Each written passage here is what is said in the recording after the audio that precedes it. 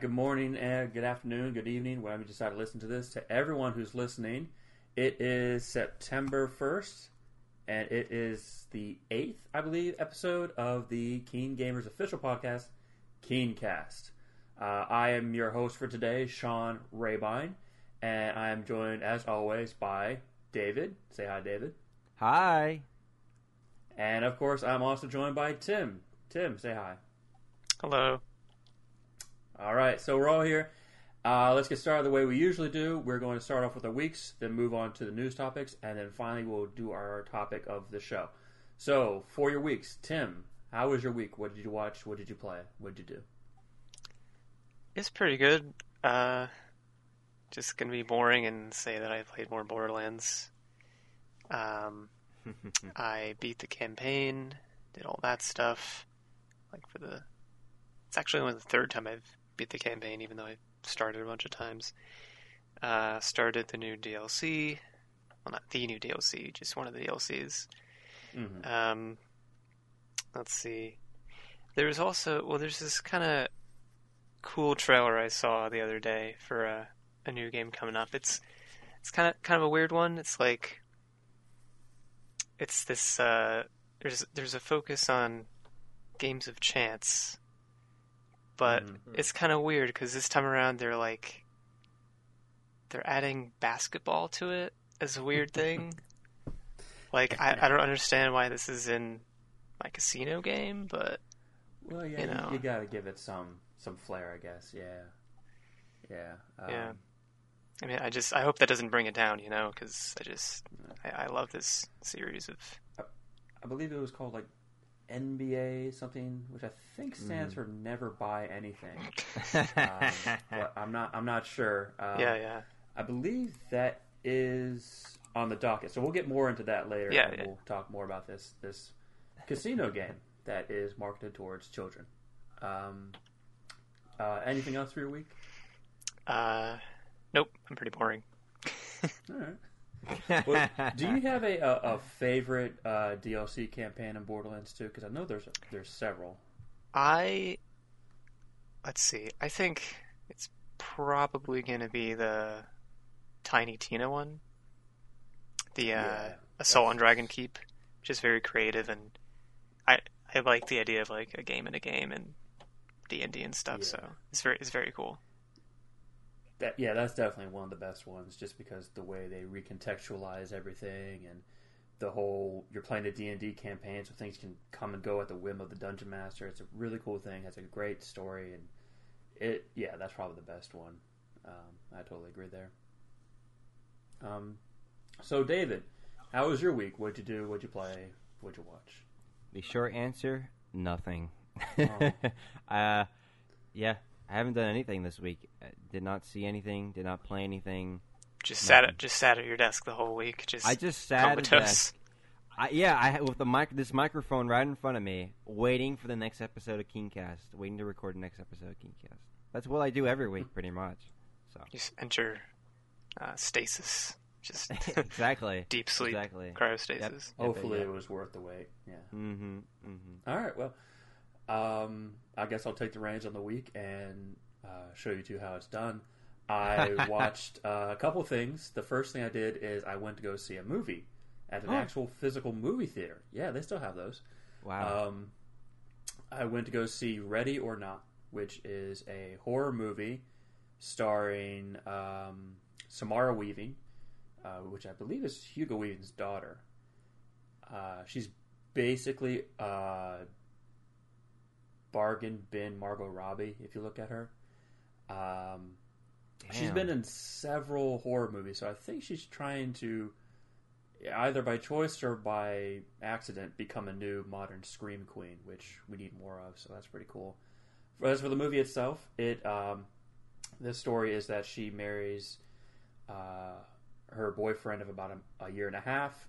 He is one of the heirs to a large board game empire, and part of the initiation, he says, part of the wedding, is that at midnight she has to play a game with his family, and it's a randomly chosen game. It could be backgammon, it could be checkers. She happens to draw the card that says hide and seek, and so they have to play hide and seek. What they don't tell her is that if they find her, they will kill her, and it's all part of their weird ritual to maintain their wealth and their deal with dark powers, something like that. On its own, not a great premise, but it's a lot of fun because it's basically a horror comedy. It's, if I had to describe it in one word, I would say it's cathartic. It feels good to watch it and see her get her revenge on certain people. Mm-hmm. It's funny. It's fun. It's not great. I wouldn't rank it up there with some of the better horror comedies like Shaun of the Dead and Cabin in the Woods and Tucker and Dale versus Evil, but it is still a lot of fun. If you're not really into horror, I would say maybe wait for it to come out on DVD or something like that. Watch it online, but I enjoyed it. I also watched and finished season 2. I'm still sorry, didn't mean to interject, but I'm still surprised that isn't Margot Robbie. I thought it was. Because I see ads for it all over here in New York City on the subway, and I'm I look at her face and I go, oh, that's Margot Robbie. She's because you know why? You know what I think it is? Because Margot Robbie's in the Quentin Tarantino movie. So I'm thinking. Oh, so your mind's sort of inflated. Yeah, you know what I'm saying. Poor timing on their part on the on the marketing there, but what can you do? Maybe that was intentional. Like, we can't get Margot Robbie in our movie, but we got someone who looks like Margot Robbie. Maybe people come. You know what? Maybe, yeah. The actress is really good, though. She's really funny. You can actually see her. She's in a horror movie on Netflix called The Babysitter. Her? Yeah, that's her. Oh, okay. Which is also a movie about people performing a dark sacrificial ritual. So I guess she has a type. That's her thing. Yeah, I saw that movie. Yeah, it's not great, but it's kind of funny thing that you watch to kill time. Yeah. That's basically how Ready or Not is. It's fun. It's not amazing. If you overthink anything or try to analyze it, you're like, they could have done this better. But it was just fun. Yeah. Watch it and forget kind of deal. Mm-hmm. I also watched and finished Mindhunter Season 2. That is some great television, let me tell you. I don't think it was as good as Season 1. It didn't end very satisfyingly, but that's really not the fault of the show itself because they're dealing with real life events, so they can't necessarily change things around to suit, a big event happening to make it more satisfying. But I thought it was really great. The cinematography and the music are, bar none, the best I've seen in a long time. That music is astounding. Chilling music. When the certain theme comes on, something bad is going to happen. It's just really good. And that's about it for what I watched. What did I play? I played just last night. I played the demo for Blasphemous, which is a beautiful pixel art 2D Dark Souls inspired, very heavily Dark Souls inspired to the point of theft. Honestly. It's a Metroidvania, but with a Dark Souls spin to it. It's a gorgeous game. The monster designs and the boss designs are really cool. I would recommend just checking it out just to see what it looks like, even if you're not interested in the game itself. But it plays really well. I've continued playing Danganronpa 2, and that continues to be insane. It plays fine, but it's frustrating writing because those kids are really stupid. It is amazing they've lived as long as they did because they're really, really stupid. I think I'm like halfway through that, though. And finally, I have started playing Astral Chain, which was the new game on the Switch that came from Platinum Games. And that is also a lot of fun. There is something of a learning curve, though, because it doesn't play exactly like a Platinum game combat usually. It's not necessarily as smooth and fluid. One interesting thing is I started playing it, and it, like other Platinum games, it ranks you at the end of each combat encounter. And I kept getting the rank of Smiling Happy Dog. And I'm like, what is... Did they ditch letter rankings for these little icons? Cute. That's cute. Smiley Happy Dog? I like that. Yeah, Smiling Happy Dog. It turns out what happened is when you immediately start the game and it gets you the ball rolling right from the start. It starts you out on the casual difficulty, and casual difficulty does not rank your end of combat encounters with a letter grade. When you finish the first level, you can bump it up to classic platinum difficulty, which makes things harder, and you get ranked by a letter system. And that made me feel bad because I kept getting D ranks on everything. There's a steep learning curve. There's a lot of stuff you need post Chapter 2. Post Chapter 2, you get a lot of the stuff that you're going to need for the rest of the game. So you can go back, you can revisit things. There's side quests during missions. Every mission starts so far with you investigating a incident because you're a police officer. One thing I thought was interesting is that you do actual police work. You have to gather evidence, talk to witnesses, and compile a timeline based on that evidence, which I thought, well, that's pretty cool. You do have a detective vision, which sort of basks the world in like a blue glow and highlights things of importance. Detective vision modes are always a bad idea because they're so good, they're so useful that you're almost never want to turn them off, and it just makes the game look worse. So I wish they didn't have it. I wish there was something a little bit better for that, but it plays great. The controls are not intuitive, though. The button mapping is bonkers. It takes a lot of getting used to this control setting. You can change the controls, but you can't remap buttons individually, which is honestly inexcusable at this point. I don't know why console games don't let you remap buttons individually. But other than that, I'm really enjoying it. It's got a neat story that's going on. It's very anime. You can customize your character, change your hair and skin color and eye color, and give her different costumes and outfits. So it's a lot of fun. I would recommend to anyone who enjoys Platinum games. It's basically JoJo PD. So That's cool. So yeah, that was my week.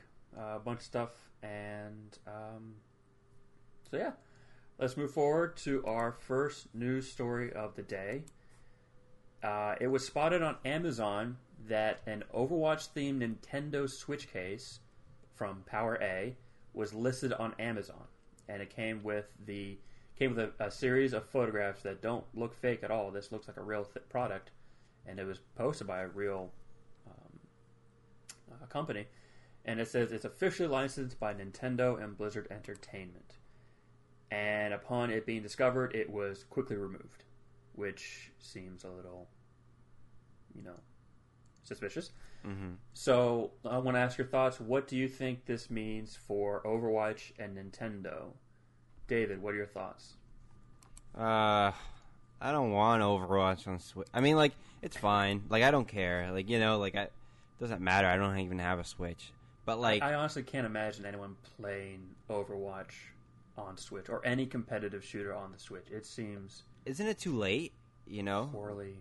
Why? I don't... I just don't... I don't get it. But, at the same time, there is an audience there, There are hardcore people who like Overwatch and this anime stuff.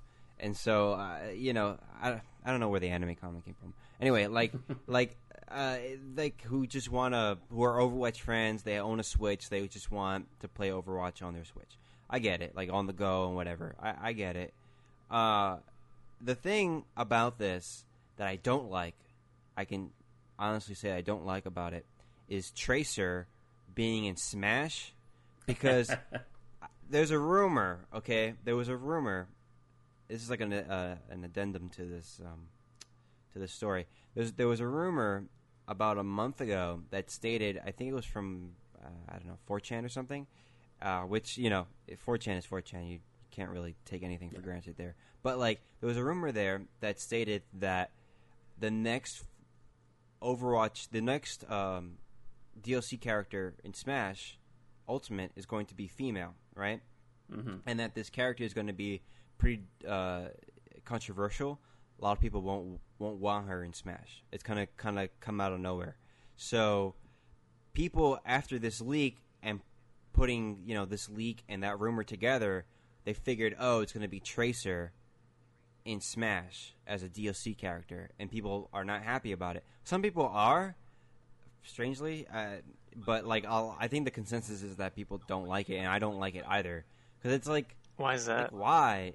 Huh? Yeah, yeah. Why don't you like Tracer and Smash? Because it's like, fuck, man. Like I don't want to. Like no. Like like she's nothing to do. I get it. Like okay. Like Joker has nothing to do with Smash either. I get that. But at the same time, like at least Persona games are on. You know, like on Nintendo hardware. They've been on. But right? Snake has nothing to do with Smash. But Snake has been on Nintendo hardware.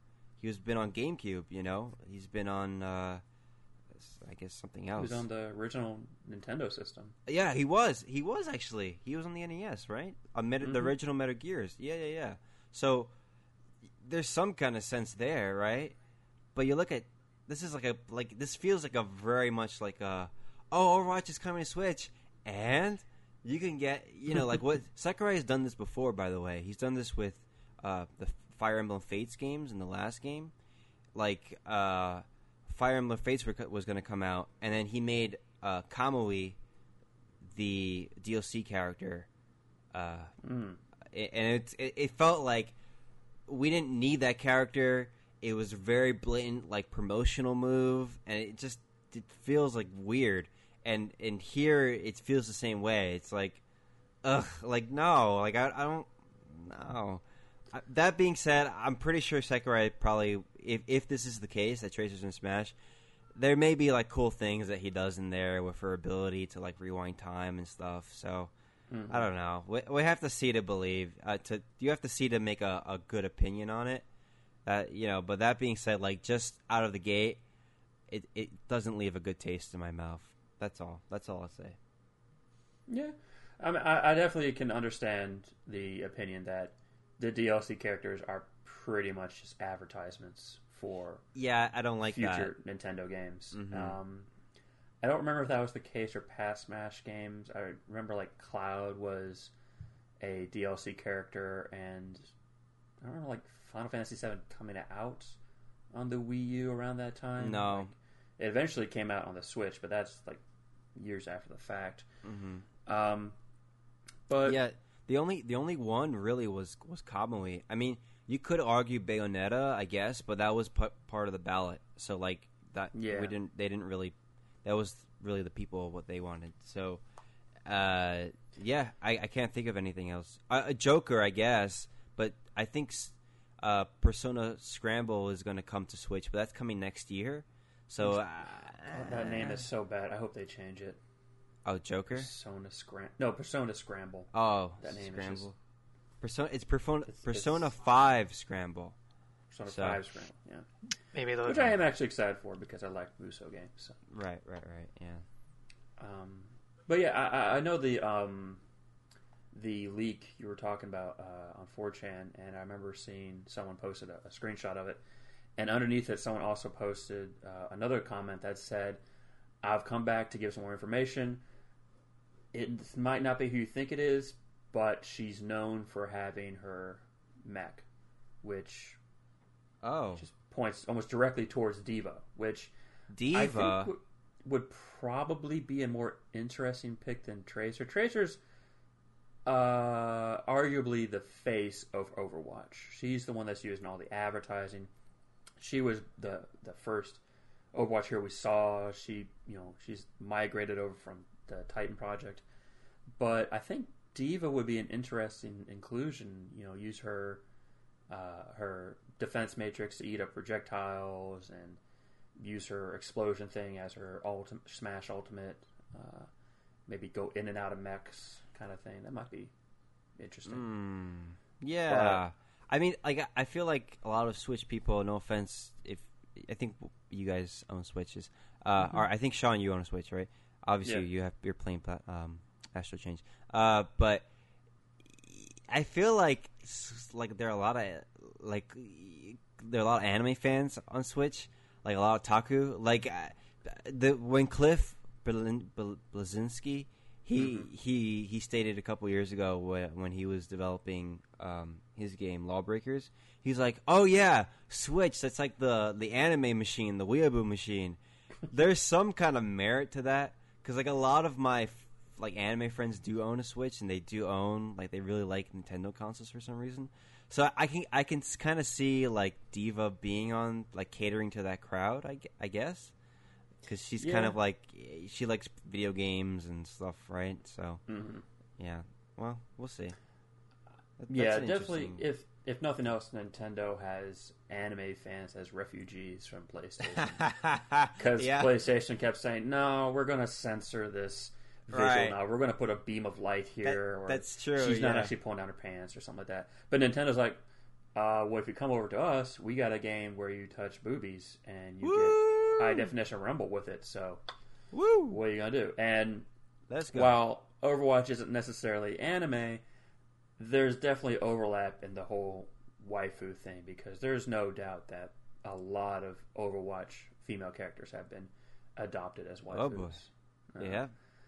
Don't go so typing Tim, that in. What are your thoughts on the case being posted and then immediately taken down? I think, at least in terms of the case itself, it looks pretty cool. I like the design there. Yeah, it's good. I don't know. I'm a fan of that kind of color scheming. The whole like sort of grayish or blackish yellow stuff. I don't know. It's cool. It's cool to me. And there's even like the little like zippers or like Joy-Cons, which is, I don't know. I like it.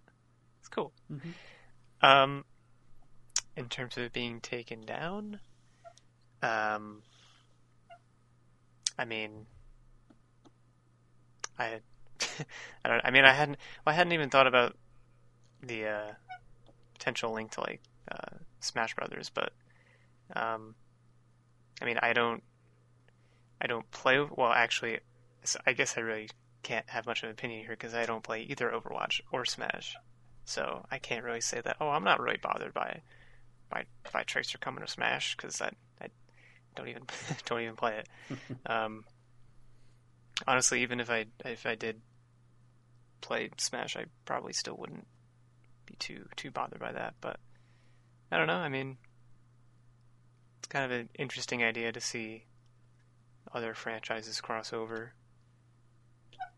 I mean, I guess I could see people viewing it as somewhat of an ad and being like, no, I don't want that. But I don't know. I'd probably be more inclined to think it's cool, I guess, but it's just me. Yeah, me personally, I think Overwatch coming to Switch is a weird choice. I feel like Overwatch has been out long enough on PC that if you wanted to play Overwatch, you would have by now. And it coming to Switch probably isn't going to sway anyone. I don't think there's anyone going, well, I'd like to play Overwatch, but I'd really like to play it on a tiny screen with crappy internet. And I don't think this news is going to sway anyone. But it's cool nonetheless, I suppose. It's once again a leak happened because something got posted by a company before they were supposed to. It constantly happens to the point of like it has to be intentional at this point because I have to believe they would have taken safeguard measures to prevent this kind of thing from continuously happening, and yet it continuously happens. So I'm like, are they just doing this on purpose to generate hype? Because more people are interested in Overwatch coming to Nintendo leak than they are hearing Overwatch coming to Switch. Because like, oh, well, that's all you need to know. So, yeah. I played Smash, but I'm probably not going to play the DLC characters because I don't care anymore. I did the World of Light thing. That's what I was interested in. All right, moving on. We are going to talk about Yakuza 7 has been announced, and this is the first Yakuza game that will not feature Kiryu, which I believe was the main character of most of the mainline games. More importantly, and most interestingly, they are changing the entire combat system to instead be a turn-based JRPG style combat, which is a radical change to say the least. Tim, do you have any thoughts of Yakuza 7 becoming a turn-based combat game?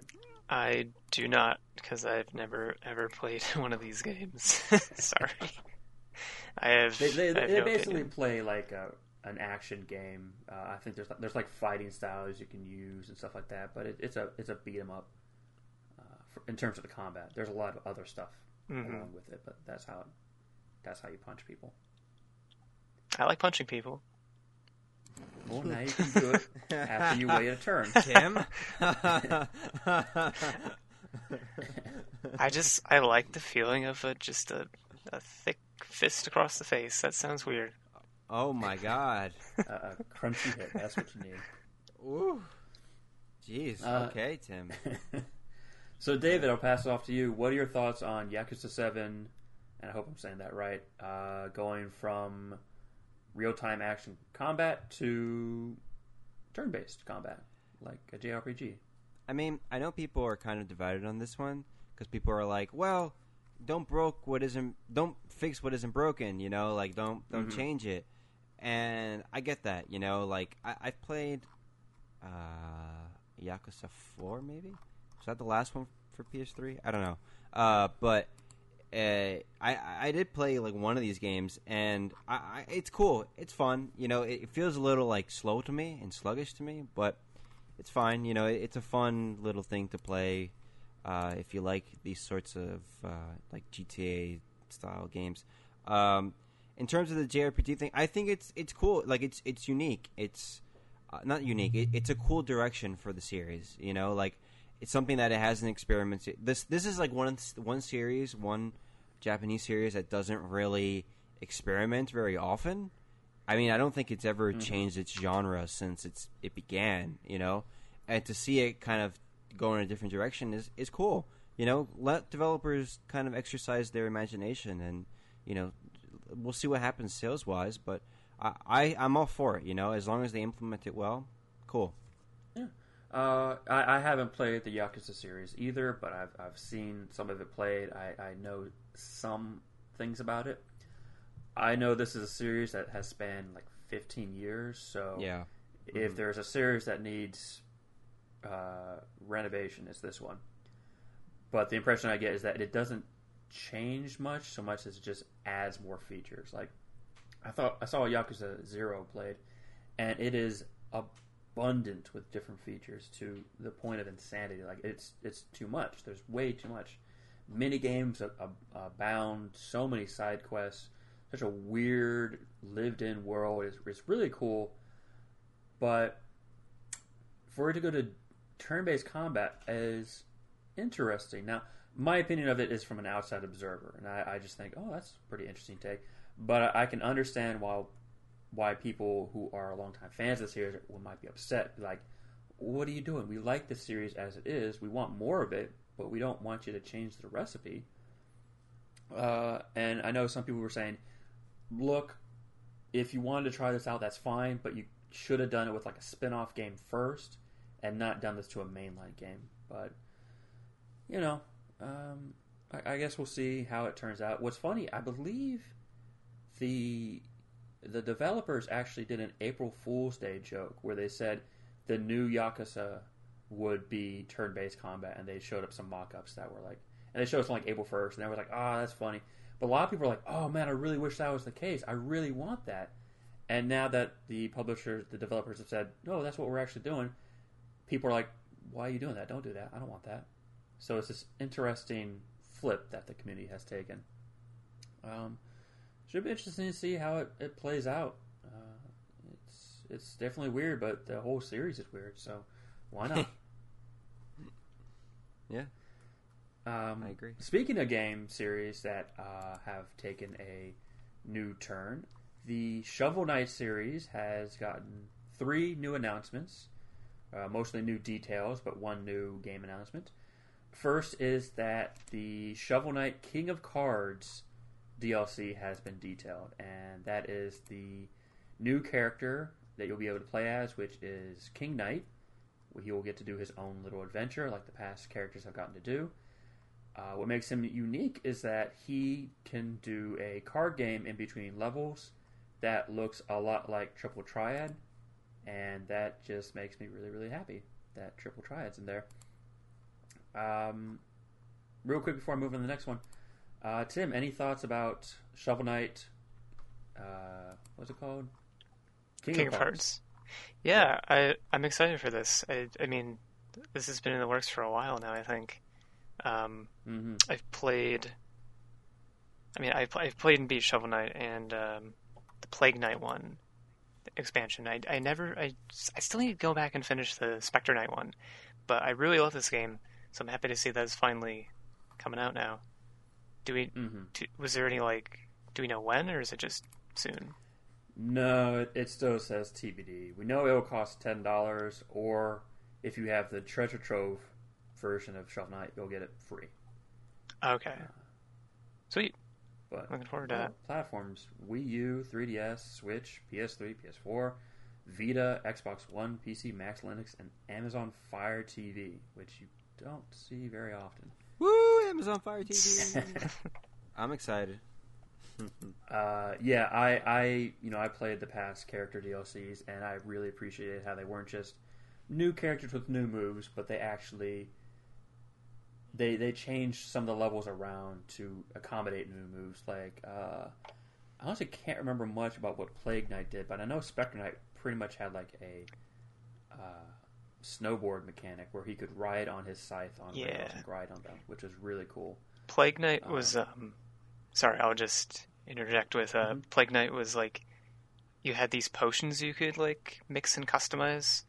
So like you could change like the type of explosion that you create or like other kind of stuff, so you can like make just a simple like explosion or have like it be a burst kind of like cluster bomb thing. It's pretty cool. That's cool. All I remember from the Plague Knight one is his lab assistant / girlfriend, who we'll talk about later when we talk about the next Shovel Knight thing. But first, David, any thoughts about Shovel Knight King of Cards DLC? Tim, we actually covered Shovel Knight on Time Hop not too long ago, right? We did. That was a great episode. So anybody listening to this, if you're interested in learning more about our opinions on Shovel Knight, the base game, and some of the DLC, you could listen to our Time Hop episode about that. Yeah, I'm excited for it. Shovel Knight's always, I share in Tim's sentiment. Like, it's a very fun game.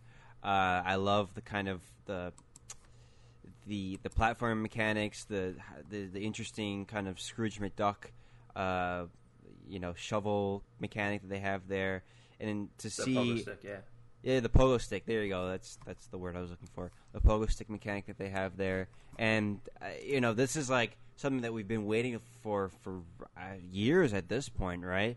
And this is I feel like King of Cards is like the conclusion of this saga, so to speak, because we had Spectre Knight and Plague Knight, right? So this is like the conclusion of the core Shovel Knight experience, Mm-hmm. And I'm looking forward to it. I feel like it's going to be a big deal, and I hope it happens before the generation ends, because then we're going to just. This is, mind you, this is something that we had in the Wii U era. This was a long time ago. So it must be at least 5 years. I mean, I think when we did Time Hop, it was 5 years old then, and it still hasn't come out with its final DLC. So yeah, I feel like this is like a good culmination for this series, and now it could kind of look forward to the next, the sequel, or Shovel Knight Dig, which I'm sure you'll get into, Sean, after this. Yeah, Yacht Club Games definitely have been taking their time with the DLC, and it's paid off. The DLC has all been fantastic, well polished. It's very different from how you usually see DLC handle, which is we need to get out as soon as possible to maintain that hype. We don't want it to dip down and release DLC when people have lost interest. Yacht Club's like, we're just gonna put it out when it's good, and that should be enough. And it's been enough. This game has a long, long lifespan because of this DLC. So I'm looking forward to it as well. The other DLC that is also coming to Shovel Knight is Shovel Knight Showdown, which is a new mode in Shovel Knight that basically acts like a 2D competitive brawler, a platform fighter game, I think they call it. Basically think Smash Brothers, in that you have platforms and different maps that do different things, and you jump around and you fight each other. They detailed some more things about it. They showed off some more characters. I believe they said there's going to be 16 characters. There's even going to be a story mode that exists for each and every character. Each character will get their own story mode where they fight their own enemies and their own rival and get their own ending, which I thought was a really nice touch. They also announced a character they're adding, which is Mona, which is the Plague Knight lab assistant that I mentioned earlier. She's going to be a playable character, so that's really neat. Tim, are you excited for Shovel Knight Showdown at all? Yeah, it sounds cool. I didn't realize there'd be like a story mode and stuff like that, so I'd be into that. Mm-hmm. Sounds cool. And David, what does Shovel Knight Showdown do for you? I don't know. Like, it never really... Shovel Knight was never really a game where it had a multiplayer component to it. Like, I never really associated with that, so it doesn't really do much to me. I mean, I won't really probably use it, to be honest, so... Yeah. I could see myself playing it for the story mode, but I'm not as excited for it as I am for Game of Cards, of course. Yeah. Because it has Triple Triad, and I want to play that. The biggest Shovel Knight news is the announcement of an entirely new game, Shovel Knight Dig. In this game, Shovel Knight has his hoard of gold and jewels stolen by, I believe he's called Drill Knight. Drill Knight, yeah, it drills down to the underground, and Shovel Knight has to fall in after him. Shovel Knight will have a lot of the same sort of platforming mechanics, but there's more of an emphasis on verticality. There will also be new enemies, new characters, new features. It also has a slightly more fleshed out pixel art style, whereas the last one was trying to be more like a Nintendo Entertainment quality, which it did more than what Nintendo system could do. This one looks to be closer to maybe Super Nintendo or maybe even Game Boy Advance. Yeah, it looks gorgeous, honestly. Mm-hmm. So yeah, go ahead, Tim. What do you think about Shovel Knight Dig? I'm probably going to be on board with this. I can't wait to see when it comes out. It really does look so nice. Don't know what to say about that, but I mean, no one knew this was coming, I guess, but I'm really excited for it. Mm-hmm. Hoping it lives up to the probably inevitable hype that's gonna be following it. Oh, naturally, yeah. Yeah, I think everyone assumed that a sequel of some kind was coming. They just didn't know. They just didn't think it would be what this is. But I haven't heard anyone say they are upset with the new direction it's taken. I can see in one of the screenshots they have the rats with propellers on them still, so that's good. And they drop bombs, which is adorable. David, what are your thoughts about Shovel Knight Dig? Oh my god, they're actually making a new game and it's not DLC. No, I'm happy for them, like this is something, and I'm happy for that community because this is something that has been kind of annoying with the Shovel Knight thing. I mean, like, I get it, like, they want to take their time with King of Cards and Showdown and stuff like that. So that's all perfectly understandable. That being said, like, let's start pumping out something new here, and I'm glad that Yacht Club teamed up with another developer to make Shovel Knight Dig. I'm really looking forward to it. It's kind of inspired by Down. What is it called? Down, I think the game Downfall?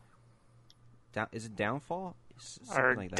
Downwell? Downwell. There you go. Downwell. Yeah. Where you're constantly going down. So, I mean, you mentioned that before, but like you're constantly going down, right? So, I don't know. I think it's a cool concept, and it doesn't feel like it's necessarily copying it. You combine that with Shovel Knight mechanics, and I think it'd be it makes a lot of sense too, right? Because he's a Shovel Knight. He's shoveling into the ground. He's digging, and he's against Dig Knight. It's so funny, you know, like just conceptually, it's funny. So you know, I didn't even think about that before. I never even thought about before how they're both knights that dig, but you know, Shovel Knight uses a shovel, but he uses a drill, which is like bigger, stronger, it's behind the times. More than you. So he's a perfect little counter to Shovel Knight. Maybe they're brothers, guys. Maybe they're brothers. Oh my God! A rivalry. We unraveled the plot of Shovel Knight Dig. Oh, that's so cool. Okay, really cool. Oh my God. Okay, awesome. But yeah, I'm also very excited for this. I love dig games in general, which I haven't played a lot of, but the ones I played, which is like SteamWorld Dig. There's 2 versions of that where you just dig straight down, and in that one the goal is more to gather up gems, but there are like little dungeons you can go into. But I don't think that's going to be the case here. Like you'll gather up money, but I don't think there's like Shovel Knight will have to return to the surface to deposit the money and then go back down or anything like that. I think he'll deposit them at places he finds as he continues to go down. But it sounds really cool. It's a very neat direction for them to take. I love the art style. It has that Game Boy Advance look to it that, you know, just looks great. I don't know what else to say. I'm excited for it, and I don't even have to say that I hope it turns out good because I know it's going to turn out good. Mm-hmm. Yacht Club's only given me 1 game, but it was such a banger, and they've maintained it so well that I have the utmost confidence that they're going to make this one great as well. So you think you're going to dig it? Is that what I'm hearing? How dare you? Oh, boy. But yes, I'm going to dig it. There's going to be a lot of memes of Cyrus from the Warriors saying, "Can you dig it?" So look forward to that. Moving on from puns, something else that has been dug out of the ground is Telltale Games. It has been quote unquote good revived. Segue. Right? I'm getting better at these segues. Damn, Sean. Woo! Telltale Games is being revived, and I'm putting that in very strong air quotes. A group of people have bought out the Telltale game name and the licenses that come with it, which include things like The Wolf Among Us and Batman. They are not, however, bringing back anything else, like in terms of employees. They have said that they will offer positions to former Telltale employees, some of them as freelance employees, with the possibility of becoming a more permanent position later on the line, which basically means no, they're not. So Telltale is coming back. They want to continue this adventure game series that they've been doing. David, what are your thoughts on Telltale being bought back and reanimated? So the reaction to this has been very mixed, right? This past week, I mean, a lot of people have been very happy about it, but then people have been very skeptical, and mainly because of the point that you pointed out, Sean, like how the former employees aren't being brought back. And the way I interpret it is that, like, I mean, like employees come and go, you know, for a company. Like if this might sound heartless, and I don't mean to sound that way, but you know, like a company is a name, you know, like a company is an established corporation. Like it doesn't really necessarily need to have the same people in order for it to continue. So I share in the skepticism in the sense that they may not pump out as great games as they were, you know, beforehand with their previous employees. That being said, I mean, a company is a company. Like it doesn't matter who's in it. Like it's going to exist. You know, like the same people that were working in J.P. Morgan Chase, you know, many decades ago aren't working there today, and J.P. Morgan Chase is still around. So like it's, you know, it's not necessarily the same thing. I'm fine with it. You know, Telltale Games, I haven't really played a Telltale game since, like, the second season of The Walking Dead. And, like, I don't really feel like there's a need for it anymore. That sounds really bad. I don't, developers work harder than I could ever work. I totally respect those people, and I totally respect that line of work. And, obviously of this industry, I just don't feel like there's necessarily a market for it anymore. Like, people have moved on. We have Life is Strange, and that's really all there should be. But if they can bring back, I know they talked about regaining the rights to some of their licenses, like Wolf Among Us and other stuff. They had Wolf Among Us and Batman says they'll get Batman. Batman, yeah. Sorry. There was also the Borderlands, which I'm not sure if they'll be able to do anything with that. Mm-hmm. They also had things that they really didn't do much with, like Jurassic Park and Back to the Future. Yeah. So they might be able to secure the rights to that. They might be able to secure the rights to Minecraft. It reverted back to Microsoft, but they might be able to get that back. So if they're able to continue some of those series and give us like Wolf Among Us Season 2 or Tales from the Borderlands Season 2, that'd be great. And I'm sure maybe people will pick it up. But right now, I kind of feel like let me see it. And let me see the reviews first, and then I'll have confidence in this new Telltale. For now, I'm kind of like whatever about it. Let's actually see it. Yeah. This feels like a case like in Game of Thrones where the Mountain got revived, and everyone's like, "Hey, the Mountain's back. He never died." And it's like, why is he covered up in full face armor? It's like, you don't want to see what's underneath that. Just trust us when we say he's back. He's fine. Don't worry about it. Mm-hmm. Right. Yeah. But Tim, what are your thoughts on Telltale Games being brought back by necromancy? I mean, it could be a good thing. I feel like I remember people like getting kind of tired of because Telltale kind of got a formula after a while. I feel like I never personally played any of their games, but that was a common sentiment that I feel like was going around, that just kind of same concept, but just like a different franchise each time. And I mean, was that part of the reason why they failed in the first place? And like also how they treated their employees and how the head honchos handle things financially. Right. I remember there was a bar graph showing that Walking Dead Season 1 sold amazingly well. Like, that was their flagship. And since that point, no series they put out was ever able to match Season 1. Like, not even like a fourth of those sales. Mm-hmm.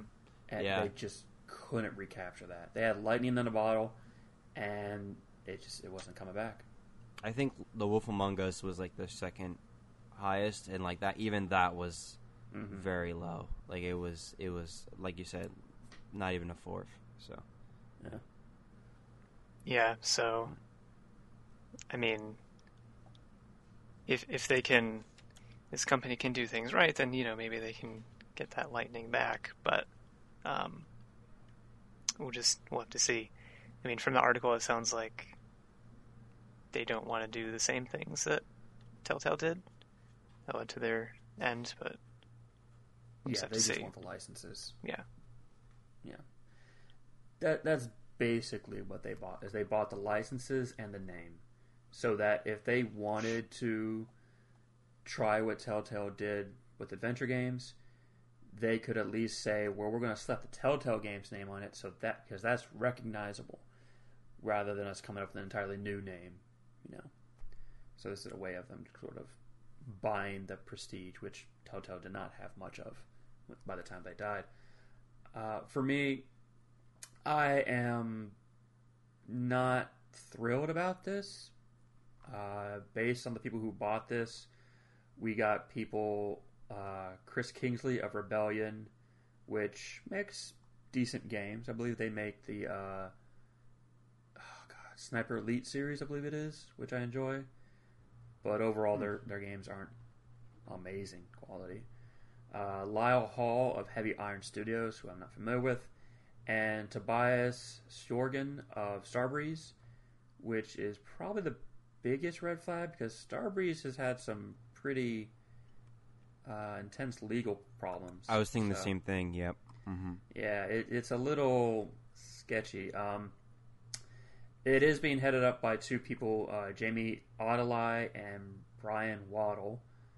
They were Audelai was the founder and CEO of Galaxy Pest Control, which is best known for licensed games based on Duck Dynasty and Power Rangers. So, woohoo! I can definitely understand what you're saying, David, in that adventure games don't seem like they have a place in game anymore, and that adventure games, their mechanics were almost by necessity. They didn't have a big powerhouse to show a bunch of heavy graphics, a lot of movement. They wanted to show some nice art, but they didn't have the frame rate to back it up. So if you just have it as a still image and you move a tiny character around, then you're okay. I personally still enjoy them, though. I've never been a huge fan, but after playing Walking Dead Season 1, which was really great, I never played the other ones because I had no interest, because that Walking Dead Season 1, they did that story. I'm like, that's it. That's all the story you need. You don't need to do more. But they did more. Tales from the Borderlands is one of the best Borderlands games. It's incredibly heartfelt and well-written and funny. I played Wolf Among Us, which was a really cool game. And I didn't play Batman Season 1, but I read about what it was, and I wasn't too impressed. But Batman Season 2 was one of the best Batman stories you can get, in my personal opinion. It was awesome. Yeah. It was. I did a review on it for Keen Gamer, and I was really pleased with how it turned out. All those games, by the way, I enjoyed. However, all those games play identical to each other. Mm-hmm. There is very little deviation in what each one does. I'd say Tales from the Borderlands does the most things differently, and the only reason they do some things differently is as a gag.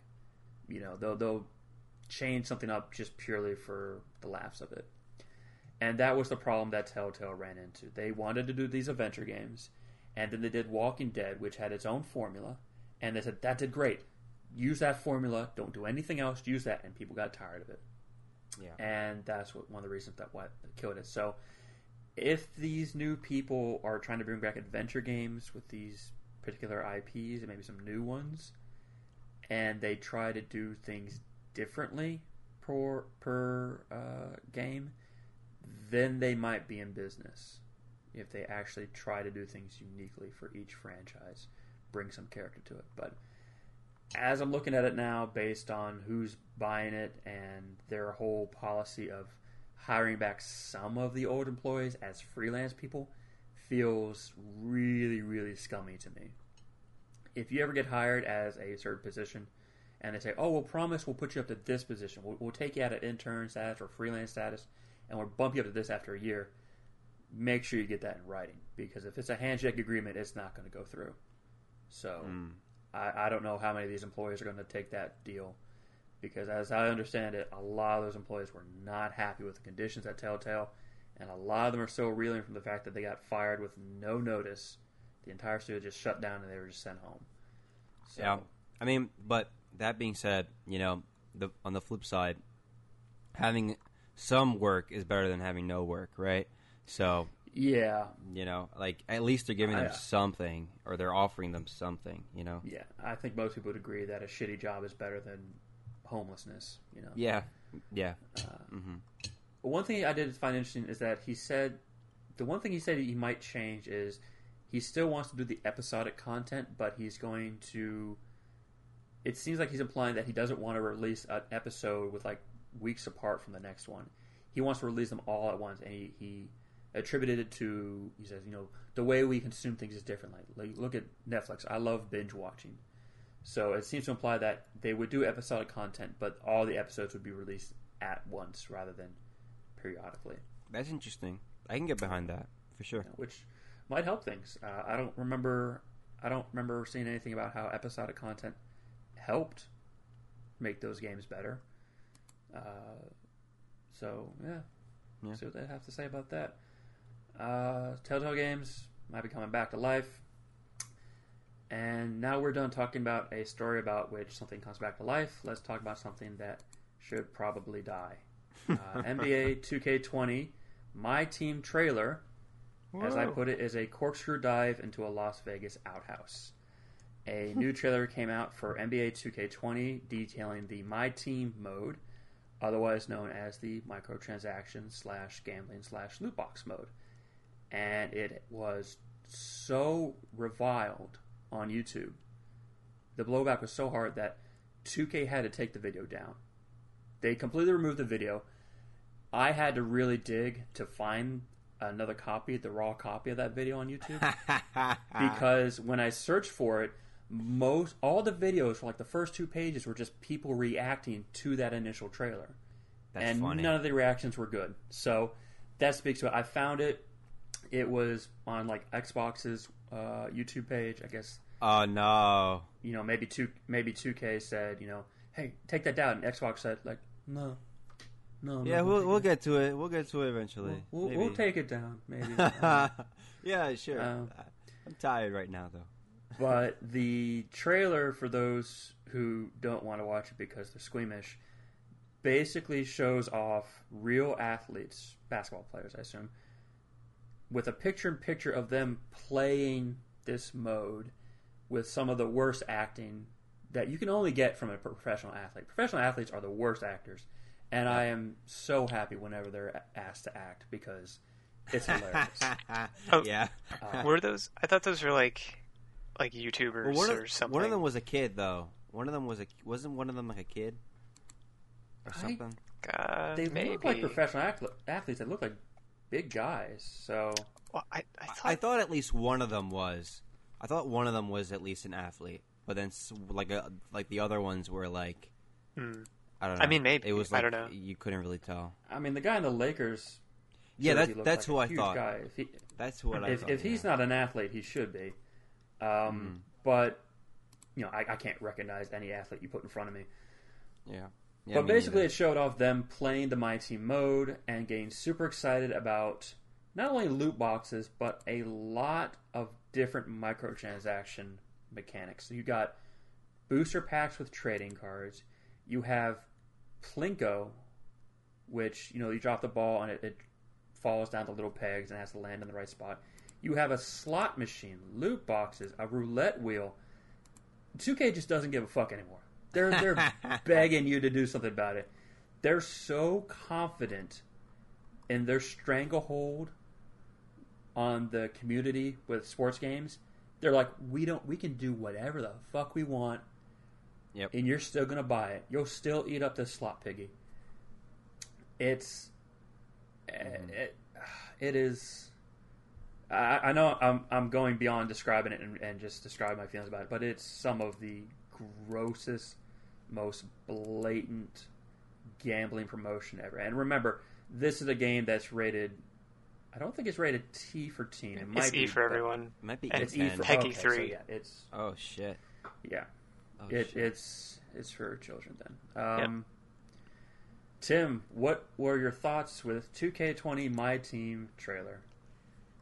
Well, I saw this. Actually, the first time I saw this the other day was I was watching YouTube, and this came up as an ad, and I was watching it, and I was like, "Huh, interesting," because I saw the slots and all that, and I was like, "I want this. This seems like a Jim Sterling, Angry Joe, Young Yeah thing, like to report on." But I hadn't seen it, and lo and behold, a few hours later, yep. Two of them had made videos on it. Yeah, it's pretty bad, and I mean, people like some of those people commented that going on to I think the ERCB website and looking at what designates or what warrants the different ratings. It's like, yeah, if something has simulated gambling, then it's T for teen. But if it includes gambling with real life currency, then that becomes like adults only. But it's not even teen, even though it's like this is like, let's not be mistaken. This is gambling. They're using literal gambling machines you would find in a casino. Yes. Like there's no ambiguity here. Like they're not doing a thing like, oh, we'll drop the basketball from the rafters into the hoop, and if it lands, you get the special thing. Mm-hmm. No, they're just doing literally Plinko. Yeah. And they're not even using a basketball in the Plinko machine. Like, come on. You know what? That is a missed opportunity. Right? I can't believe they didn't do that. That's probably the most egregious thing of all of this. Not the I can forgive all of that, but missing out on that, yeah. And I guess I think it was PEGI, which is I think it's a European like ratings board for games. Mm-hmm. I think they gave a response as to why they rated it PEGI 3, because there'd been a lot of people who were contacting them, and I guess their thing is they don't believe that, just based on like this was it wasn't the full game. It was like a trailer that we have so far, and based on that, I guess they don't believe that it, like what we saw, teaches you how to gamble, which is that's the factor, I guess, that makes it the rating that it gets. So if it like quote unquote taught you how to gamble, which I mean I think it probably does, then it's like, okay, yeah, we'll give it that rating. But for some reason I think it doesn't explicitly teach you, I guess. So it's like, you even need to be taught how to gamble. I mean you can see how it works. It's a matter of just you give something and hope you get something of greater value in return. Like, yeah, it doesn't get more complicated than that. I'm sort of scrubbing through the video now, looking at it. I'm at 36 seconds in, and I'm looking at this picture of the jackpot prizes, and I cannot make any sense of it. There is 6 different colored gems of different sizes and shapes, all denoting MT coins and gold coins and booster packs and specific card. And there's rewards and triple. It feels like it's purposefully confusing, so you don't have a chance to sit down and think too much about it. Because if you thought about it for more than 5 seconds, you'd be like, "This is kind of scummy." This isn't great. David, what are your thoughts on the NBA 2K20 My Team trailer? I mean, what is to say that hasn't been said already, right? It's just, I just feel like it's scummy, but I mean, do we expect anything else? Like, this is something this is sports games pretty much in a nutshell, right? Like, they're all, like, I have this thing in my mind where I think, microtransactions, when people make an argument against microtransactions, they're bad and whatever.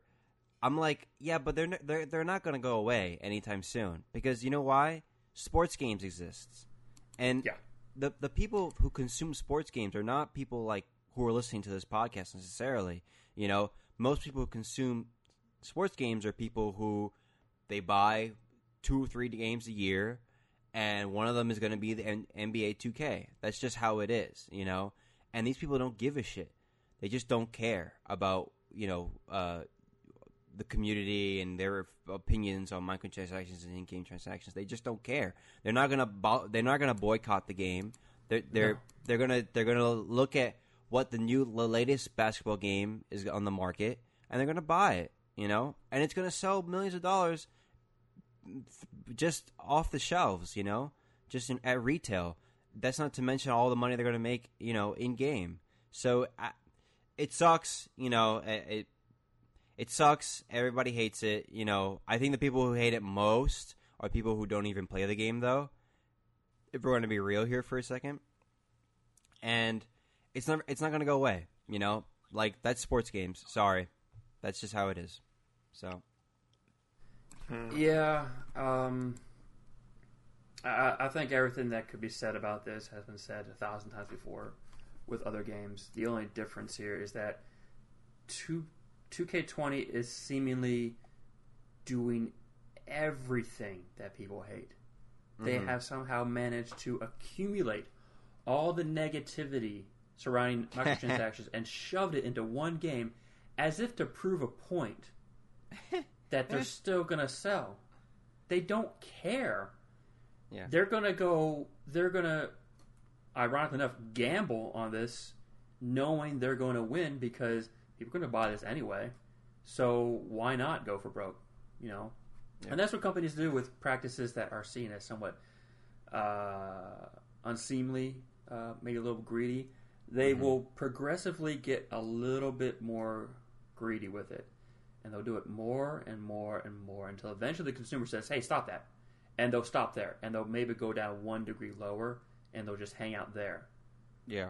But 2K20 has just gone completely off the wall with this. This is bizarre. I'm looking at a screenshot at 38 seconds in, and it's showing some of the rewards you get for a certain number of wins. Now, I don't know how these games work in terms of how quickly a game can come in. Maybe these are done in offline mode when you're not playing, but there are rewards of up to 1,000 wins, and you get the Galaxy Opal Dominique Wilkins, which I don't understand a word of that. That doesn't make any sense to me. 1,000 wins to get this one thing, and I guarantee you this is going to have seasons and season passes like Fortnite does, and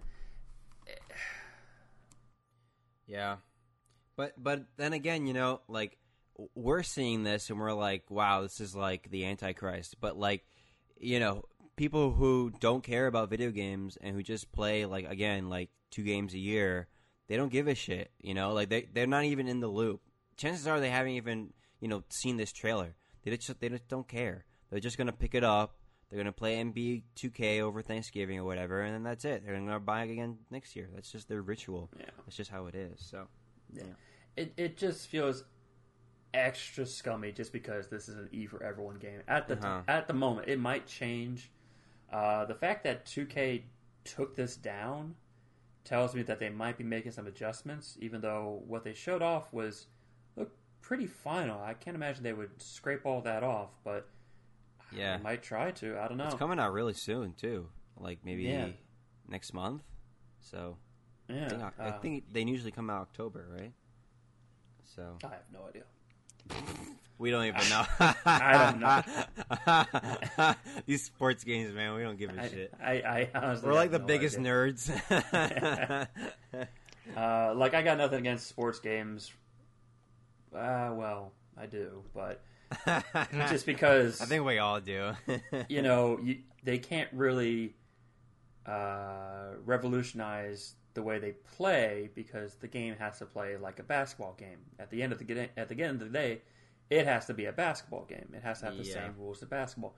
So all they can do is really add tertiary features.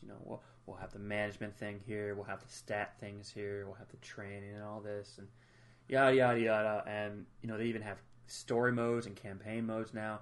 So there's a lot of extra stuff. So I don't even know if the people who buy these games annually even bother with all that stuff. I think they pick it up and they just want to play with the latest players, and that's good enough for them. Yeah. Like, theoretically, you could play 2K, let's say 10 from 2010, and it would be the same game. Mechanically. I don't know what else would have changed except the graphics and the tertiary features, but people would just keep buying this over and over again, so there must be some appeal that I'm not getting. It's just a ritual, dude. Like, it's just people, they're just very trained to do it, and this is the only basketball game that they have, that's on the market. So, I mean, they have, like, the arcade ones, like NBA Jam or whatever, but that's kind of not really a big deal. It's kind of a smaller thing. So, yeah, this is, like, the one big basketball game that comes out every year. So they're going to buy it. That's just how it is. I personally think if you put microtransactions into a game, it should bump up the rating by at least 1 degree. Go from E to teen or teen to mature. And if you have something that is just literally gambling with roulette wheels and slot machines and Plinko things, that should just be M rated by default. That should have the same rating deciding factor as nudity and blood and gore do. Like, it's... Oof. But 2K probably can smell the winds of change coming, and they're just going to, like, we're going to get in there while we can. And they're going to make us change this anyway, so we might as well go for broke and see what we can get away with before we get regulated. Because this is gross. Yeah. This is... Yep. There's one other interesting point people are making that apparently I think Pokemon like Blue and Red, those have a higher rating than this game because there is an instance of simulated gambling in those games at the Game Corner. I don't know if you guys are familiar. Yeah, it has the Game Corner where you can Oh, yeah. you can do slot machines and stuff like that. And okay, yeah. And because of that, yeah. it has a higher rating. Like, you can argue stuff like that might encourage gambling, but, I mean, it really doesn't any more than simulated violence encourage gambling.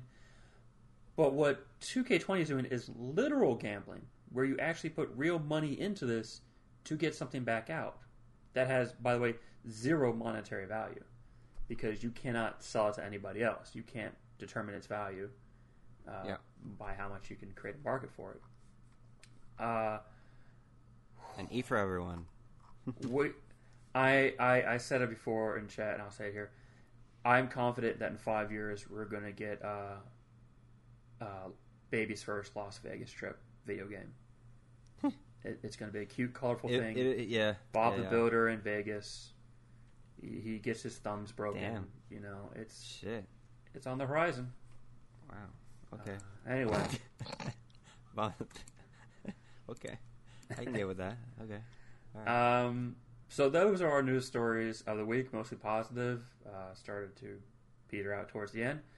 But our topic of the show is relevant to some things that are going on right now, which is cancel culture justified or misguided?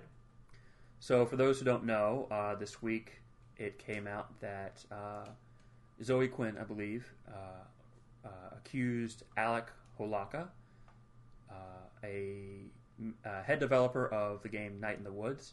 She accused him of inappropriate behavior and sexual harassment. I believe her claim said that she came over for about 2 weeks, and he sort of threw around his power around her and tried to coerce her into certain things. Again, this hasn't been corroborated by anyone else except for Zoe Quinn, so it's sort of a he said, she said situation. And this is not the first time Zoe Quinn has been in the news concerning sexual harassment allegations. Within the same week after that allegation came out, Alec Holaka was disowned by his own developer company. He was ostracized by his friends. Many of his future projects were canceled outright. And most tragically of all, he recently was discovered dead in his home. And while the cause of death has not been made publicly known, his sister came out onto Twitter to tell people about Alec Holaka, her brother, and said that, he's lived with a life of abuse. He's been battling depression for a long time. He was on some medication that made things better, but he was still, in the danger zone. Even when you have medication, if you have depression, you're still in a danger zone. And while she didn't outright say he committed suicide, because he was found in his home and because of the depression and because of the events leading up to it, it has been heavily assumed that he might have committed suicide as a result of these allegations. Another story also came out was ProJared, the YouTuber, came out with his own defense video months after he was accused of soliciting sex with underage girls, trading nude pictures with them, cheating on his wife, all these sort of things. And he put out a 40-minute YouTube video where he looks very haggard. He looks really rough. He said that it took him this long because he wanted to talk to lawyers and get things shored up before he said anything, which is probably the smart thing to do, is to talk to lawyers before you say anything publicly about anything you're being accused of that might be illegal. He basically said that all the allegations are completely false. While he did trade nude photographs with some of his fans, he always asked them if they were 18 years or older, and they always said yes. However, those comments have been deleted by the people who made the allegations, but I believe he provided some picture evidence to show that those comments existed at some point. He does admit, at the very least, that he did use his position of power to sort of not coerce his fans into sexual favors, but to sort of influence them to do it. Yeah. Influence them, yeah, I think is a better word than coerce. He influenced their and which is a common practice when it comes to these sexual harassment allegations. So, with the ProJared situation coming back up, and the Night in the Woods developer Alec Kawaka being accused and dying within the very same week after seemingly his life was completely uprooted and destroyed, we have to ask, is cancel culture, which is this tendency for social media to sort of latch on to a accusation and pile on to the accused, is cancel culture justified or is it misguided? Tim, what are your thoughts? Is cancel culture a good thing, or is it kind of a beast that's gotten away with itself? I think it's going to be... I need to think about this. But I think this is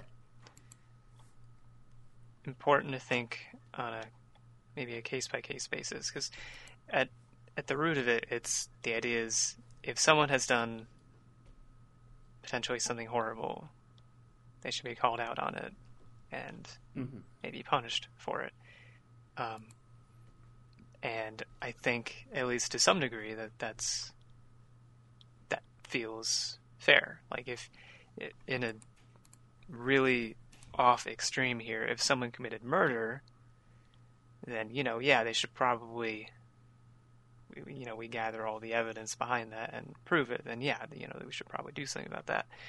I think though that there's probably times maybe where it doesn't necessarily need to be taken into the public eye. I'd say that would probably apply to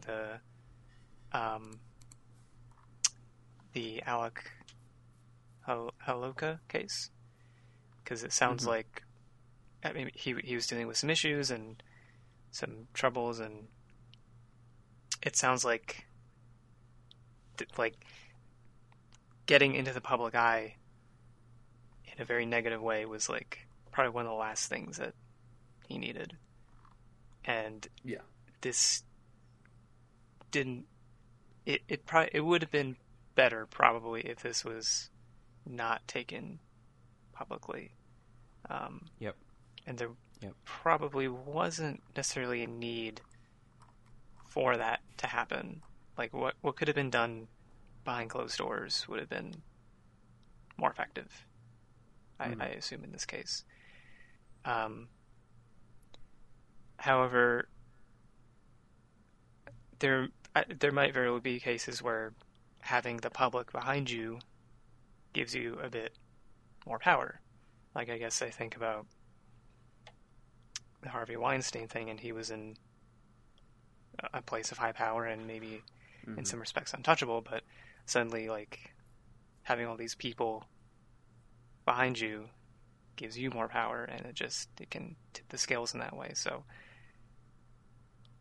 I feel like, again, it kind of depends on who you're dealing with, what the situation is, and whether that's really necessary. Yeah. Before we continue, I was looking at the article that I referenced about ProJared on Kotaku, and there were 2 other articles related to sexual harassment in the games industry from this week. On Wednesday, 2 women accused Skyrim composer Jeremy Soule of sexual misconduct. Jeremy Soule has since said, no, these allegations are from 11 years ago and they're false. I am shocked and saddened that these outrageous claims have been made. On Thursday, a woman said Oculus Rift co-founder put his hand up her skirt during VR demo. She said back in 2016 she was testing out the VR headset during a public demo, and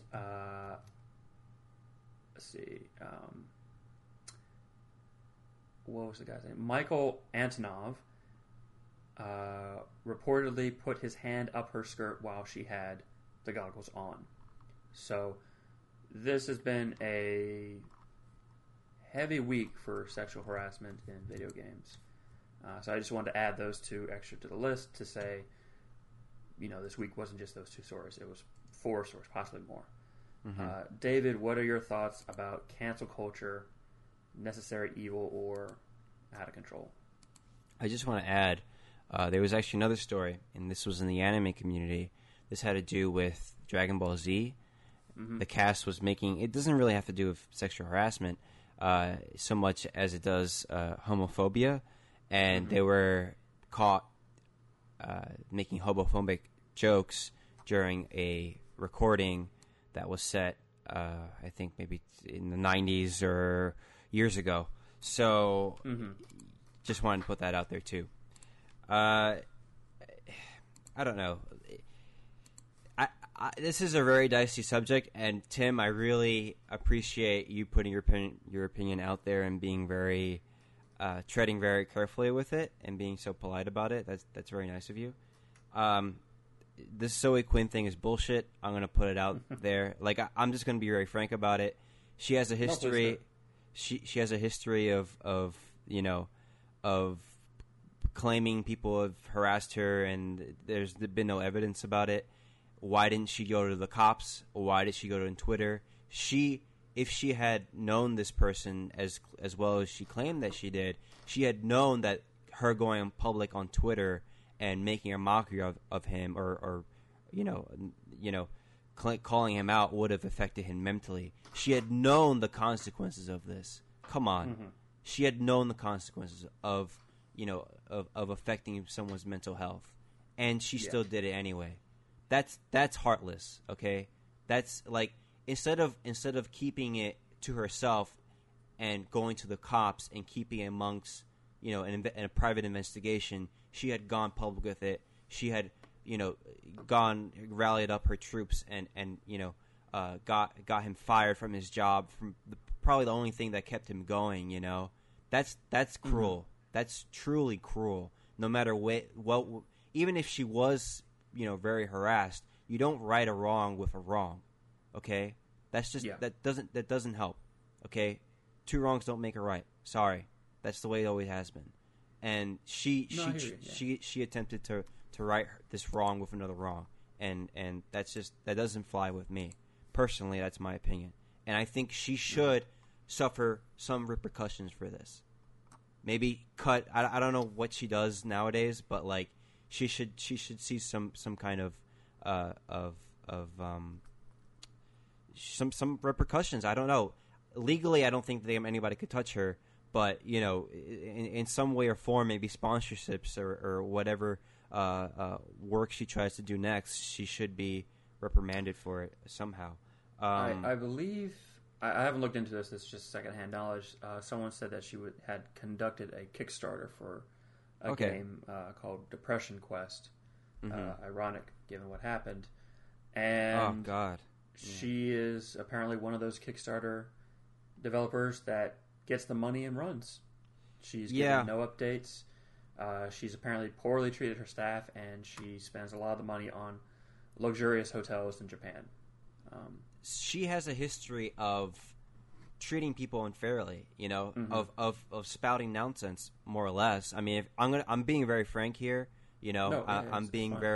very, sincere. This is how I feel. You know, and she has a history of doing this. So it's like, why do we even listen to her anymore? You know, like I get it because it's juicy. That's about it. I get It's it. a juicy story. I get it. I get it. It has tea. You know, whatever that internet term is. But like, I get it. I get that. But like, let's stop listening to this woman. Seriously, I'm not gonna call her names or anything. But like, let's just stop listening to her because she's clearly full of shit. Yeah. She's clearly full of shit. She keeps coming out with these stories that, and the thing is like they carry serious consequences. You know, this guy died. Mm-hmm. This guy took his own life, supposedly. Like, that's serious. That's super serious. I don't, like, what? Seriously, dude. Yeah. She should just shut up and just not say anything anymore and just not be on social media anymore. Seriously. Let's stop giving her the attention. Oh, well, she's not on. She deleted her Twitter. I know she deleted her Twitter, but let's just she'll probably come back. Like, let's not give her any more attention, please. It's enough. This is enough. It's not related to video games, but this is not the first time that a cancel culture has resulted in someone committing suicide. Right. There was a porn star who made a comment. I believe she said something along the lines of, she was part of a film and then she quit and someone replaced her, and she told that particular actress, I don't know if it was publicly or not, privately, but it became public regardless, said, I wouldn't do that because the male co-star also stars in homosexual films, and thus you have a higher chance of getting an STD from him. Kind of a strange, outrageous comment, certainly to be made. But the comment became public, and the blowback was intense. So much so that she actually ended up committing suicide because of it. Oh, shit. She became so depressed at the reaction. And her boyfriend went on Twitter and was just devastated by this. And he didn't just say, I'm sad about her loss. Please get help if you have mental health issues. Don't commit suicide. Here's a suicide hotline thing. He publicly went after the two biggest people who attacked her and demanded they answer for what they did. And right. I can't remember what they said, but they were not as arrogant in that moment as they had been. Right. They were pretty much like, oh, shoot.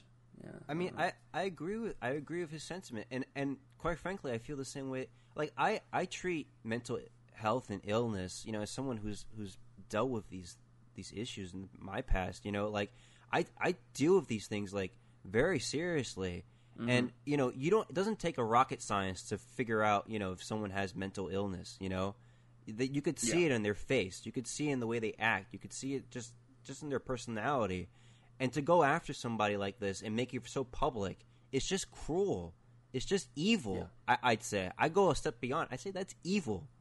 I don't care what the fuck this person has done in the past. Excuse my language. I don't care what he's done or she has done. If this is a crime that they've committed, take it to the police, deal with it that way, and they will suffer the repercussions if you have the evidence.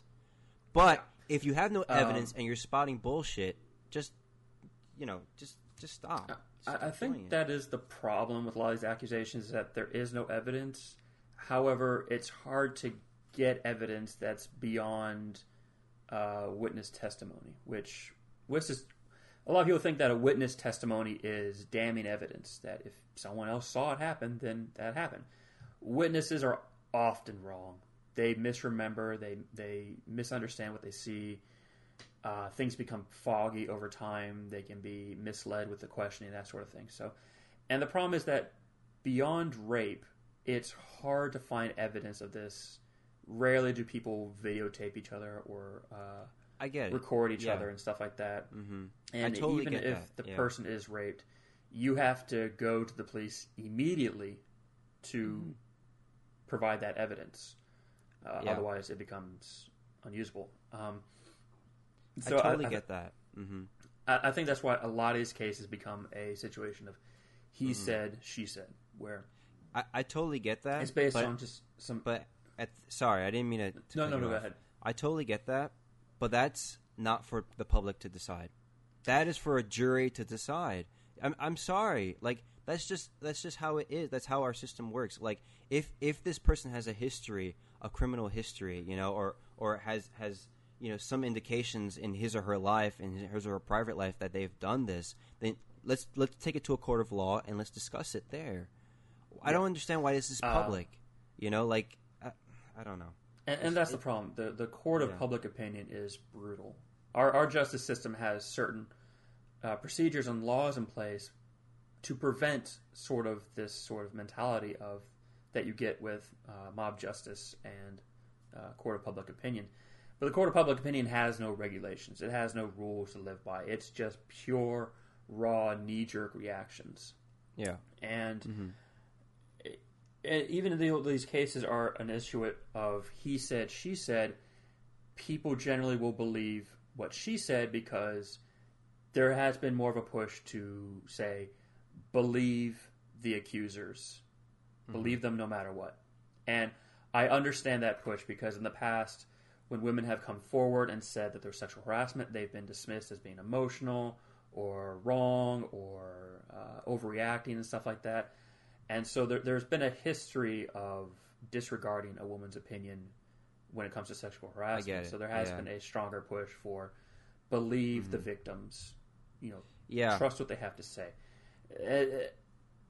I don't think... No, go ahead. Yeah. I get the argument, like, what if it were your daughter, and she were, sexually assaulted, and would you just want it to be solved in the jury and stuff like that?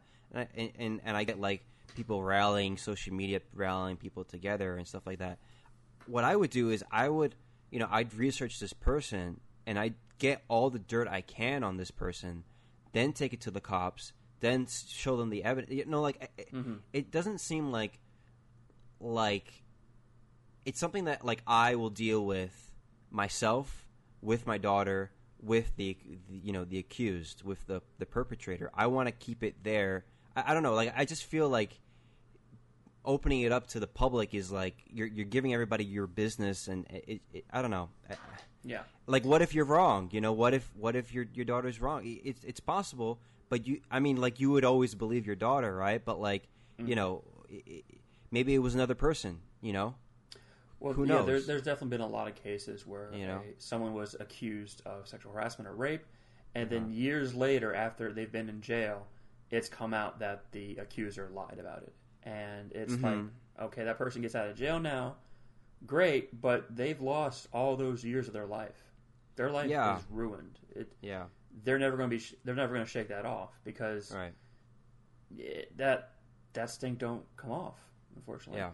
And I think that it's definitely tricky. Yeah, I can understand why these women want to go public because reportedly, I haven't had to deal with this. I haven't had to report sexual harassment, and I'm not a woman, so I don't know what the situation is like. But it has been said that it is often a very slow, tedious, and ineffective process to go to the police and try to pursue legal channels, and it, in the end, accomplishes nothing. So I believe this mindset of going public with the accusations is born of a frustration of them saying, I'm not getting the results. This person is still allowed to be out there, and he is still allowed to do the things that he did to me. I have to say something. Right. And the problem is that with social media, that's a very powerful weapon you can use to destroy someone's life. It is very powerful. And it is not wielded with any percent of caution by these people. And again, I understand their frustration and they want to get change happening now. Right. But lives are being destroyed, and the reason we have certain procedures in place is to prevent things like that. It's just like you're seeing like all these celebrity. It's always like it's like celebrity. Like I never hear a story of like. Well, actually, I do. I was gonna say like I don't really like hear too many stories. Like usually it's very sensationalized, or it's like it's a celebrity involved, right? And it's like, oh, like so and so celebrity got accused of sexual harassment again, and et cetera, et cetera. So it feels like it's almost a campaign to take down these people. And like I think of like Chris Hardwick, and how his. Are you guys familiar with Chris Hardwick and what happened with him? It's been a while, so some of the details have become fuzzy for me. But if I remember correctly, he was accused by an ex-girlfriend about his behavior when they were together, which he corroborated with some other close friends of the couple, and he had a lot of his jobs done because he used to be everywhere on TV. Chris Hardwick was everywhere. Yeah. He was removed on everything. He was removed off of Talking Dead and all his shows, and he was outed off of panels and stuff like that at Comic-Con. And it turned out that this woman had no evidence. She's a celebrity too. I forgot her name, but she had no she was just spouting stuff. She never filed a criminal investigation. Nothing became of it. She just said something on Twitter, and that was it. So it's like. And he got he got taken down for it, and he was crying. Like I felt bad for the guy, and it's these like Twitter campaigns that feel like so superficial, and like why are we paying attention to them? Like a lot of the time, like that's how I feel. Like if it's just like a Twitter campaign, and you're just just spouting like your accusation on Twitter or on social media or another platform, like Instagram or whatever. Like where did you file a criminal investigation? Is it with the cops now? Like I don't get it. Why do we believe them? They're just words that people are typing into a computer.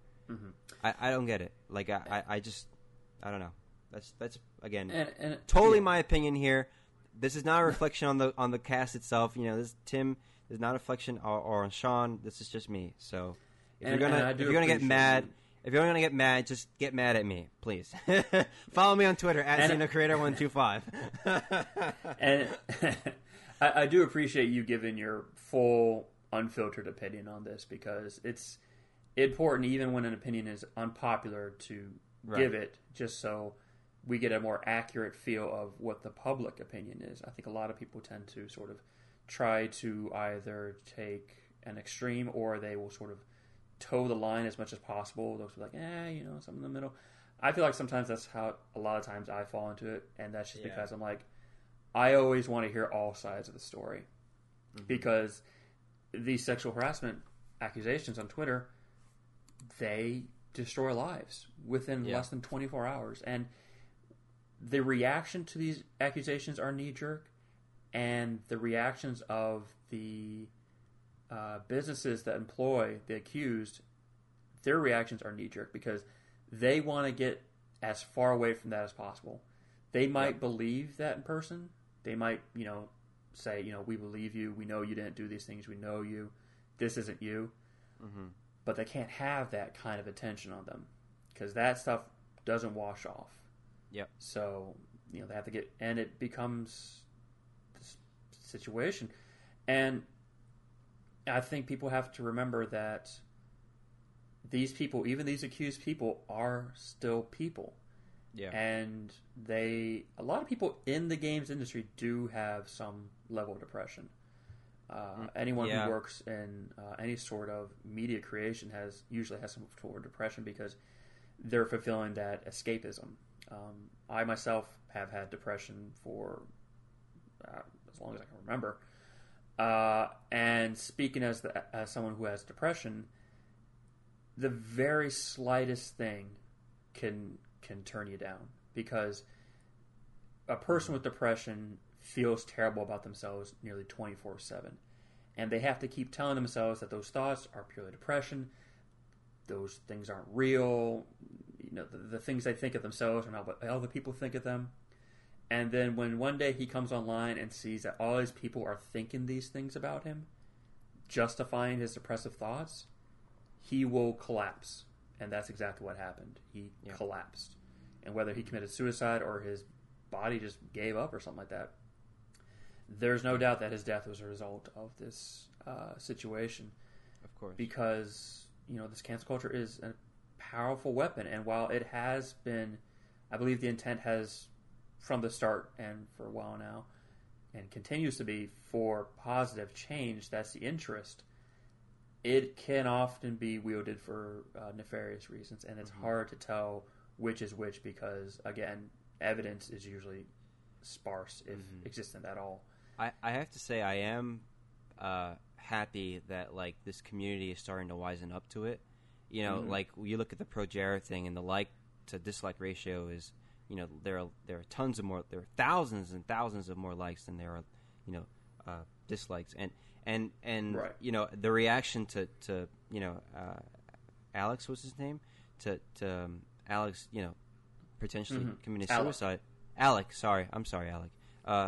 The reaction to Alec, you know, potentially committing suicide has been, you know, like very vehement against Zoe Quinn and against, you know, and I'm not saying, listen, I'm not saying like let's go after her, you know, I'm not saying like let's, you know, abuse her or anything. Like no, please don't do that.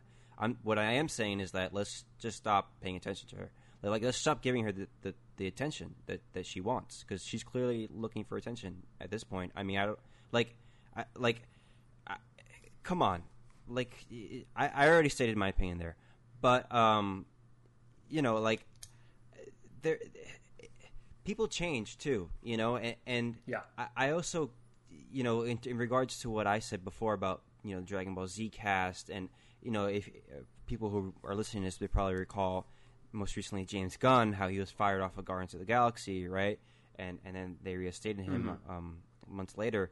You know, people change. Like back then, I can guarantee, you know, like that one of us or that multiple people on this podcast have used the term "gay" as a derogatory term.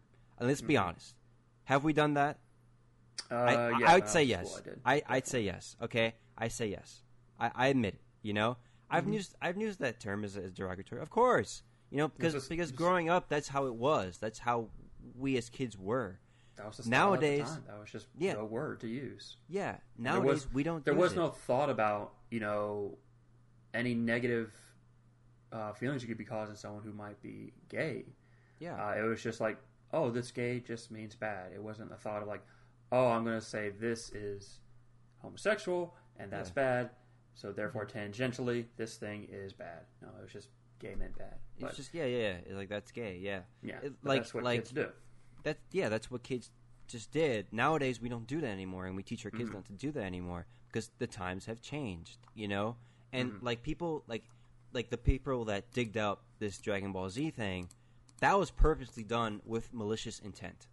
Come on. Yes. This is an old recording back in a time when, you know, people were a little more homophobic. That's just how it was. You know, we were, you know, using this term all left and right to describe malicious things. Was it right? No, it wasn't. You know, I'm not saying it was any more right or wrong, but what I'm saying is like you're specifically doing this to take someone down. You're not doing this to evidence how we were, you know, a little bit more unkind back then. You know, like I can guarantee you the person who dug this up was using the term gay as a derogatory phrase back then too. Yeah, almost 100%.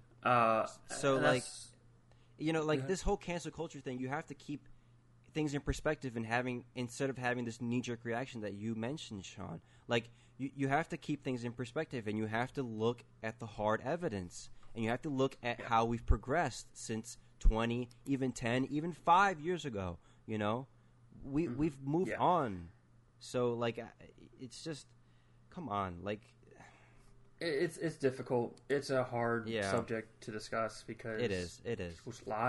People's lives are, you know, being dealt with here. Entire livelihoods can be destroyed by this situation, and you even look at, you know, the way people react to the accusers. Like, let's say Zoe Quinn. There was so much backlash against her that she deleted her Twitter, and you know, it shows that in these situations of cancel culture, nobody wins. Clearly, someone loses more than the other, but nobody wins in this situation.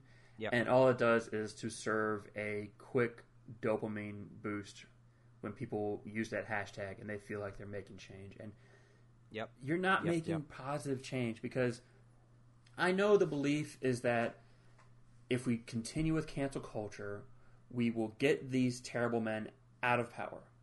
And the men who are left will think about their behavior, they will be more considerate, and this problem will be eliminated. And it's like, that's not going to happen. What's going to happen, you're not going to get men to like, wait, I need to really think about what I'm doing here. In the past, I behaved like this, but now I need to behave like this because of what has happened has really taught me to respect women. No, what's going to happen is men are going to start saying, I'm not going to associate with women in the workplace. Just keep them away from me.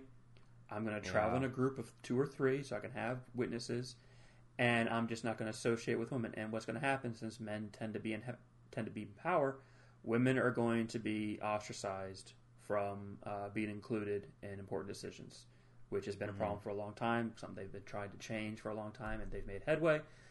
But something like this has the unintended negative side effect that rather than making positive behavioral changes, men will continue to think those things.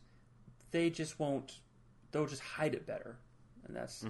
But if you try to go through the routes of the legal channels and talk to the police, you might get some legislation working. You might make some positive change, and I think that's another problem with cancel culture is that it has no interest in rehabilitation.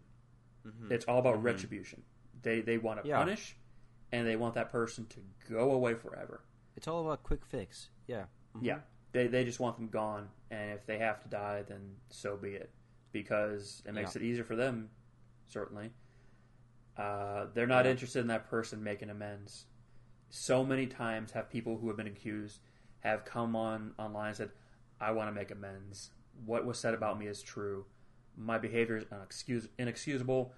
I understand that now, and I just want to move forward while trying to make the world a better place and offset the bad that I've done. I believe Louis C.K. pretty much said as much as that. He said, everything that's said about me is true. I'm going to try to be better moving forward. And what do people say to him? We don't care. Go away. Yeah. They had no interest in him improving himself. They had no interest in him making things better. They just wanted him to go away. I don't know what sort of life they wanted him to lead beyond that point, because they were upset at the very idea that he would be able to do stand-up anywhere. So I guess they just wanted him to, I don't know, make weird wooden figurines in his house and sell them for pennies or something like that. What? Like, okay. It's like, as far away from society as possible. Yeah. And so when you have that attitude of being disinterested in rehabilitation, these men who are prone to these behaviors are going to say, well, if I can't make things better if I get caught, I'm just going to make sure I don't get caught. Yeah. They're not going to change the behavior. And that sucks, but...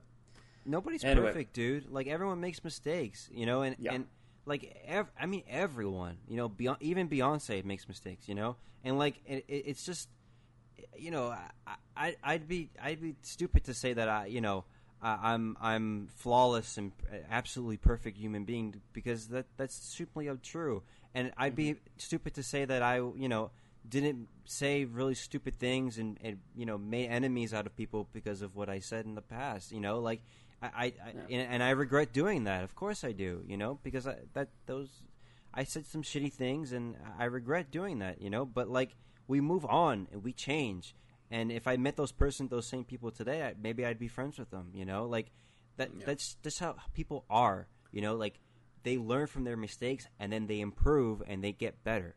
Like that's. I would definitely say that I am so glad I grew up in a time in which recording yourself and put it online was not a thing yet. I'm so glad I left my teenage years before YouTube became popular, because if YouTube was a thing when I was a kid, oh no. The things I said as a kid just because I thought they were edgy and funny. And I look back now and I feel just like, oh God, I was the worst. There'd be like so much emo. Yeah, I'd say like so much emo stuff. It'd be really cringy. Yeah. That'd be bad. And you don't want to say the whole thing of like boys will be boys and kids will be kids type of deal. But doing stupid shit like that is part of the growth process. You do stupid shit and you see what the reaction is. Yeah. Anyway, we're getting close to 2 hours now, so I'll do the closing question. Tim, do the ends justify the means? I think, I guess I'll just leave with, just kind of know what you're doing, know the situation and the context of everything and the ramifications, and also consider if this needs to be blown out into the public. Mm-hmm. And I guess I've been quiet for a while. Sorry, I've just been listening to you talk for a while. Sorry. No. It's not your guys' fault. I was just taking it in, I guess. But yeah, I guess I'll just leave it at that. Yeah, that sounds about. I was thinking too that I had a thought and I completely forgot it. So I'll throw it over to David. Final thoughts about cancel culture and the effects it has on people. Well, what I want to say in my closing statement, first and foremost, is I'm sorry for everyone, Alec Holloway's family, everyone affected by, his death, and I really wish the best for his family and his friends, and I can't imagine what they're going through right now. So I just want to say that first and foremost, my condolences, and I hope you guys are able to get through this. So that's that. I hope that going forward in the industry, we start taking these accusations more seriously. We don't have knee-jerk reactions. We ask for evidence. We ask for police investigations, and then we start properly reacting to it. I feel like it does need to still, the way that social media works, especially Twitter, is you post a comment or an image or a post, and it's meant to garner a lot of attention right away, right? And that's just how social media is engineered. You don't really see the full story. You don't see the timeline, and I think we have to kind of give social media accusations and comments a little less power. And we start putting things more in perspective, and we start looking at the entire timeline here instead of just looking at little minuscule comments or accusations and just harnessing the power of those small accusations and forming an opinion on them, and then commenting and reacting to them. So, I do see that the community is starting to change. I hope that more people start getting on board and start wisening up in the future, and that when accusations like this come flying, we start thinking about them more and we start properly, dealing with them more properly. So that's all I have to say. Yeah, I would definitely say I believe I said earlier we have this push for believe the victims, and that's a powerful statement. I think a better one would be listen to the victims. Yeah. Because one that says believe the victims means whatever they say, so long as they say they're the victim of something, believe it outright. And I understand where that mentality is coming from, because it's coming from years of women making these claims and being turned away, and no one believes them. So saying believe the victims is a counter to that. However, I think it's better to still say listen to the victims. Listen openly, listen to everything they have to say, and then consider that before you make a reaction. Everyone involved, accusers, accusees, accused I guess would be better, and people in the peanut gallery, before you type something out on social media, think about how that's going to affect things, and if your comments are going to make things better, or they're just going to make you feel better for a moment. Because if they're just going to make you feel better for a moment, it's probably a selfish, wild thing that you're going to say, and it's not going to make things better.